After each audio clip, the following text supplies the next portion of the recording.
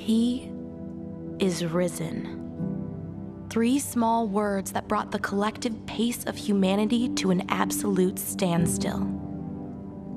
He is risen. 3 words that shattered prisons.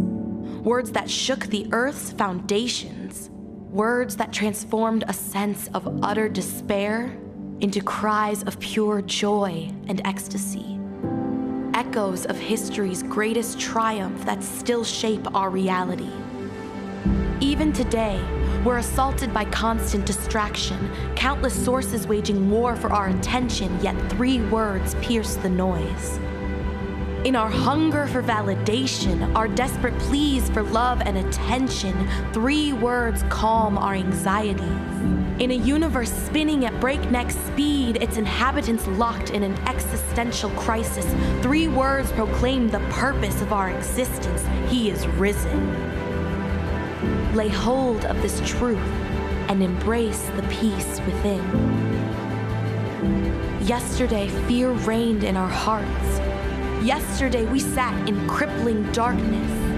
Yesterday, we suffered abuse and all the accusations of a broken world. But today, our King, our healer, our defender is risen. And this reality doesn't merely accompany us on a meaningless journey. This changes everything.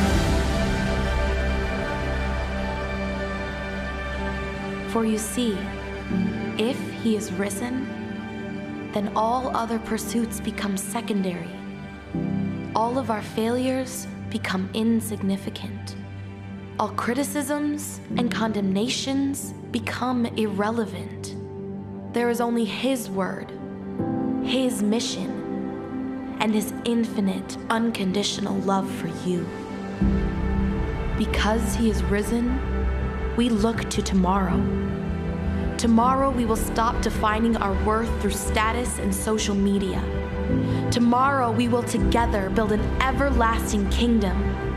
Tomorrow and every day after, we will dance in the radiance of a redeeming Savior who crushed death and set us free.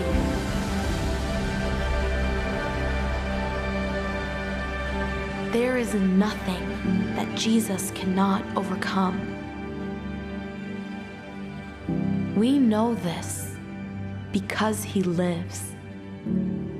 We know this because he is risen.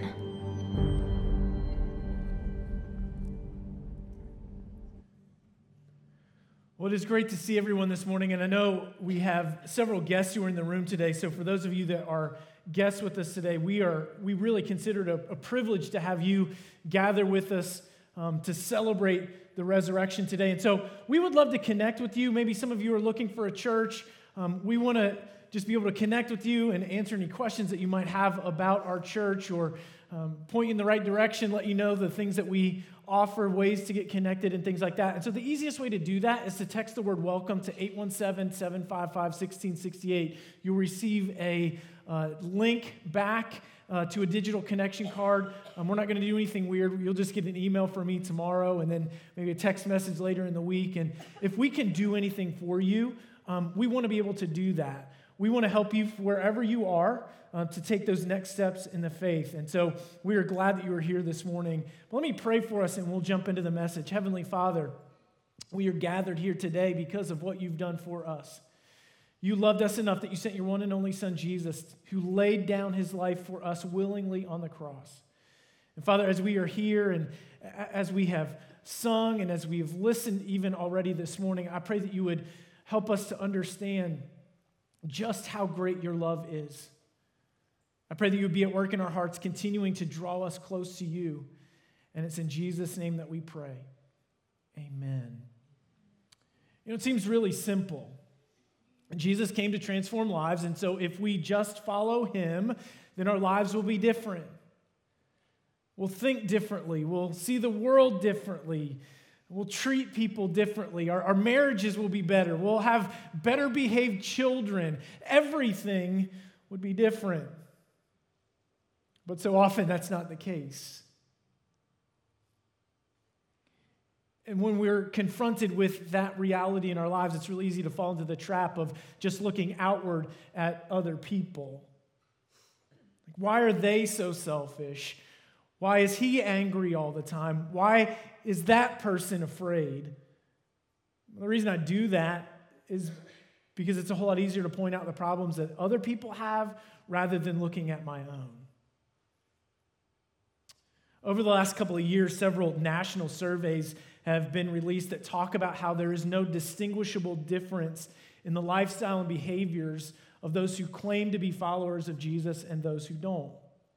Now, there is a little bit of good news, because there have also been some surveys that have come out that have talked about the correlation between regular church attendance and emotional health. Just a little bit of a plug to kind of show up on a regular basis here.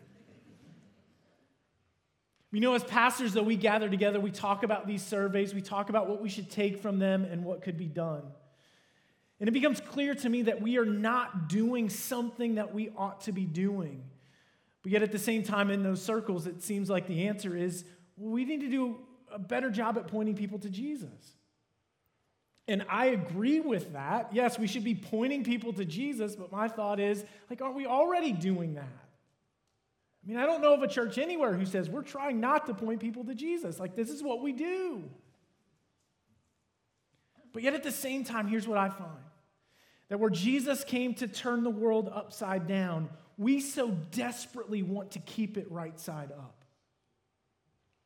So what are we missing? Why is it that so often we're afraid to let go and embrace the life that Jesus offers to us and the changes that Jesus desires to bring about in our lives? And this becomes an issue for those of us who claim to be followers of Jesus, as well as those who aren't sure what to believe. Because for those of us who claim to be followers of Jesus, if we are afraid to embrace the life that Jesus offers to us, then there is no distinguishable difference in our lives. And then people who are wondering what to believe, they look at us and say, what good is Christianity if it doesn't make a difference anyway? So what are we doing wrong? I wonder, as we gather together on this Easter morning, to celebrate the resurrection of Jesus, I wonder if part of what we're missing is a true belief in the reality that Jesus is alive. And then the significance of what that means to our faith. Because if Jesus is alive, then our faith should be alive too. I want to draw your attention for just a couple of minutes this morning to the end of Luke's gospel, Luke chapter 24. So for those of you that have a Bible with you, you can turn there, Luke 24. I'll read through from verses 36 through 50 here in just a second. If you don't have a Bible, it'll be on the screen as I read it. Or if you are a YouVersion Bible app user, if you've got that app on your phone, you can navigate your way to our live event and follow along there. So all the way down at the bottom, there's a button for more. And on the next screen, I think it's about halfway down the screen, you'll see events, and then you'll be able to find our event really easily. This section that we're looking at today is a resurrection appearance of Jesus. Let me read it. It's Luke 24, starting in verse 36. As they were saying these things, he himself stood in their midst.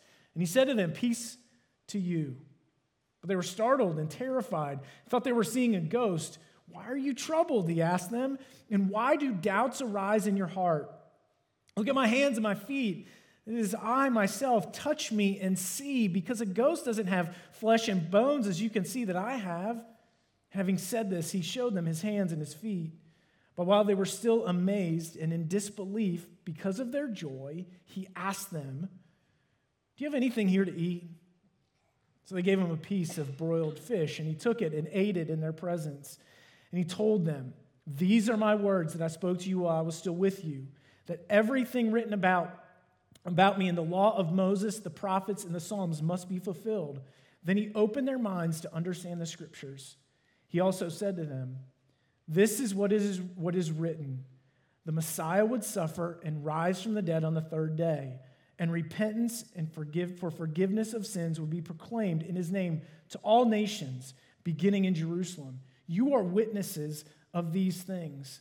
And look, I am sending you what my Father promised. As for you, stay in the city until you are empowered from on high." This is not the first resurrection appearance of Jesus. The first resurrection appearance was to Mary. She, along with some of the other women, got up early in the morning to head to the tomb. They were going to finish preparing Jesus' body for burial. But at a distance, they realized that the stone that had once been placed in front of the tomb had been rolled away. They went and looked inside and realized that the body was not there. And they wondered what happened. But it was there in the garden that Jesus appeared to Mary. And she came to realize that this was not the act of grave robbers, but that Jesus was alive. And then, just as Jesus had instructed her to do, she went back and told the other disciples about her experiences. Later, we read about another resurrection appearance of Jesus to a couple of disciples on the road to Emmaus. Emmaus was a village a few miles outside of the city of Jerusalem, and these disciples were walking and talking about all that they had seen and experienced over the last couple of days. And as they are walking and talking, Jesus walked up alongside of them and said, "Hey, what are you guys talking about?" He said, "What do you mean, what are we talking about? We're talking about all that we have seen. Jesus, we thought he was the Messiah, but he died, and then there was this report of, he resurrected, so we're not sure what to think anymore." You see, they were prevented from recognizing Jesus, so that they're talking back and forth to him. They didn't realize it was him. And as they continued to walk, Jesus explained to them from the Old Testament how everything happened was all a part of God's plan. Eventually, it became evening, and they were finished with their travels and ready to eat dinner. And as Jesus took the bread and he blessed it and broke it and he began to pass it to them, it was then that their eyes were opened and they realized that they had been with Jesus the entire time. And immediately, Jesus vanished right in front of their eyes. So they went back to Jerusalem as fast as they could to tell the rest of the disciples about their experience too. And that's what they're talking about. And all of a sudden, Jesus shows up again in the passage that we looked at this morning. And I want to talk about some of the details that we looked at, but what becomes clear in all of these resurrection appearances, it's true with this one as well, that all of these appearances point to the reality that Jesus was alive. What it says is they were talking that Jesus appeared in their midst and said, "Peace be to you," which was a very common greeting, but then it said that they were afraid, thinking that they had seen a ghost. Now, I want to explain what I think is happening. That though these disciples had heard the report of Mary and also the report of these two disciples who were on the road to Emmaus, and I think they believed their report, but in their minds they thought, well, sure, Jesus is alive. He's kind of alive, sort of alive, but not really alive, because after all, how can someone who is really alive show up in two different places, miles apart, and then disappear and reappear whenever he wants to? And so Jesus, understanding what was taking place in their minds, he said, "Look, why are you guys afraid or troubled? It's me. A ghost doesn't have flesh and bones like I do."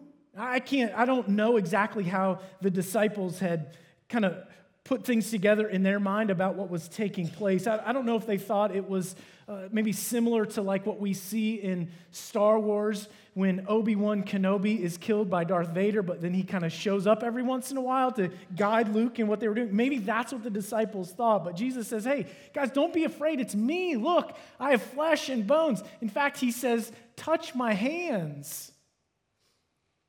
Did you notice nobody took him up on that? I don't think I would have either.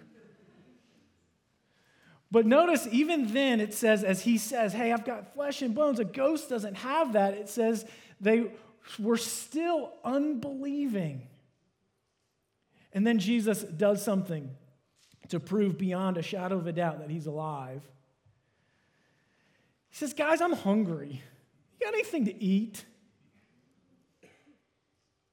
And see, the point of all of this is to prove beyond a shadow of a doubt that Jesus was alive. Not just kind of alive or sort of alive, but truly alive. And I think sometimes we miss the significance of that reality. We kind of get in our minds that sort of maybe the same thing that the disciples did. Like, yeah, Jesus came back to life, rose again from the dead, but he wasn't really alive. I mean, after all, how does someone who was really dead really become alive again? But Jesus did that. He became alive, not just came back from the dead, but was truly alive. And as we understand the significance of the truth of the resurrection, that Jesus was once dead but became alive, it has tremendous influence on our faith. If Jesus is alive, then our faith should be alive too. Ephesians 2:5 says that we were once dead in our sins, but because of Jesus, we are made alive. To be dead in our sin means that we're spiritually dead, lost and without hope, unable to have a relationship with God, left to try to figure out life on our own, which is always just a dead-end street. But because of Jesus and the work of Jesus on our behalf, we can be made alive. And so what this means is that something significant happens as God begins to do a work in our hearts. We aren't who we were. We were once dead, but we are made alive. And all of that can happen because of the work of Jesus through his death and resurrection. We were once dead, but we're made alive. As Jesus continues this discussion with his disciples, we see three things that are true about us as a result of the work of Jesus. He said in verse 46, "This is what is written, that Messiah would suffer and rise from the dead on the third day, and repentance and forgiveness of sins would be proclaimed in his name to all nations." The idea there is to all people, all different types of people, all groups of people, all languages of people. It's everybody. But he says that repentance and forgiveness of sins would be proclaimed. The reason that our sins can be forgiven is because of what Jesus has done for us. So when we come to faith in Jesus, something happens. We get this new identity. No longer are we sinners, but we are forgiven. And I want you to know, it is not that we're kind of forgiven or sort of forgiven or partially forgiven, as long as we don't mess this thing up, but we are forgiven freely, fully, and forever. And so what that means is that all of our sins, past, present, and even future, will not keep us from having eternal life, spending eternity with God. And all of that is available because of the work of Jesus. Because of Jesus, we can be forgiven. And so because of the work of Jesus, we receive this new identity. We were once sinners, but now we are forgiven. And also, we receive a new purpose. So Jesus said that repentance for the forgiveness of sins will be proclaimed to all people, and you are witnesses of this. So we come to faith in Jesus, God begins to do a work in our hearts. And that transformation that God does in us, that is a witness to the reality of what Jesus has accomplished. As God changes our lives, that is a witness to the power and the reality of the work of Jesus for other people so that they come to faith in Jesus too. A new identity as forgiven, a new purpose as witnesses of Jesus. And then he said, I'm going to give you what I promised. And that promise is the promise of the Holy Spirit. It's the Holy Spirit who begins to do a work in us. And so the reason that we can be the people that God wants us to be is because of the Spirit. The reason that we can do what God has called us to do is because of the power of the Spirit living inside of us. So often I think people think about Christianity in this way, that it is kind of a list of rules to follow. Here are things that you don't do, and then maybe some practices that you are supposed to do. Like when you show up in church, like somebody just hands you a list. Like, here's the stuff that you can't do. On the back of that card, here's all the stuff that you have to do. But that's not real. In reality, that's not what the Christian faith is about. Because the Holy Spirit begins to transform us from the inside out. He makes us different so that we begin to think, well, I would never want to do the things that I did before because that's not who I am. I'm different now. So we don't necessarily need a list of rules to follow. We just need to listen to the leading of the Spirit in our lives. And that's our security. It's the power of the Spirit at work in us, changing us so that we can be who Jesus has called us to be. But I do think, while Jesus came to turn the world upside down, we are so desperate to keep it right side up. And maybe part of the reason is because we don't really embrace the reality of the resurrection, that yes, Jesus was once dead, but he was made alive, and not just kind of alive or sort of alive, but truly alive. And because Jesus is alive, our faith should be alive too. If you've been with us at all throughout the year, I've kind of mentioned this almost every Sunday, that what we want to do as a church is see people's faith come alive. And what I mean by that is that we want to see your faith become that determining factor in everything that you do, because I think that that's what God desires in us. That's the transformation that Jesus promised to bring in our lives, that it does change everything about us. It changes the way that we think, it changes how we view the world, it changes how we treat people, it impacts our marriages, it impacts our families, it impacts everything. And to have that living faith, all you have to do is believe. It is belief in the death and resurrection of Jesus that begins that transforming process. So that we are not who we once were, but we too are made alive. And then from there, I would really encourage you to lean in. Lean in and get involved, begin to learn more, to begin to grow more in a community with other people who can help you with that process. And that's why we exist as a church, because we want to see your faith come alive. We who were once dead, but we can be made alive because of the power of Jesus. Jesus, yes, was once dead, but he is alive. Heavenly Father, I pray that all of us in the room would embrace that truth, that Jesus, though he was once dead, is alive. And because he's alive, our faith can be alive too, so that it transforms everything about us. Father, help us to embrace the reality that we were, yes, once sinners, but now we are forgiven. That's our new identity, and you've given us a new purpose as your witnesses, but then promised us the gift of the Holy Spirit, who is our security. And so we can be the people that you desire us to be because of the Spirit's work in our hearts.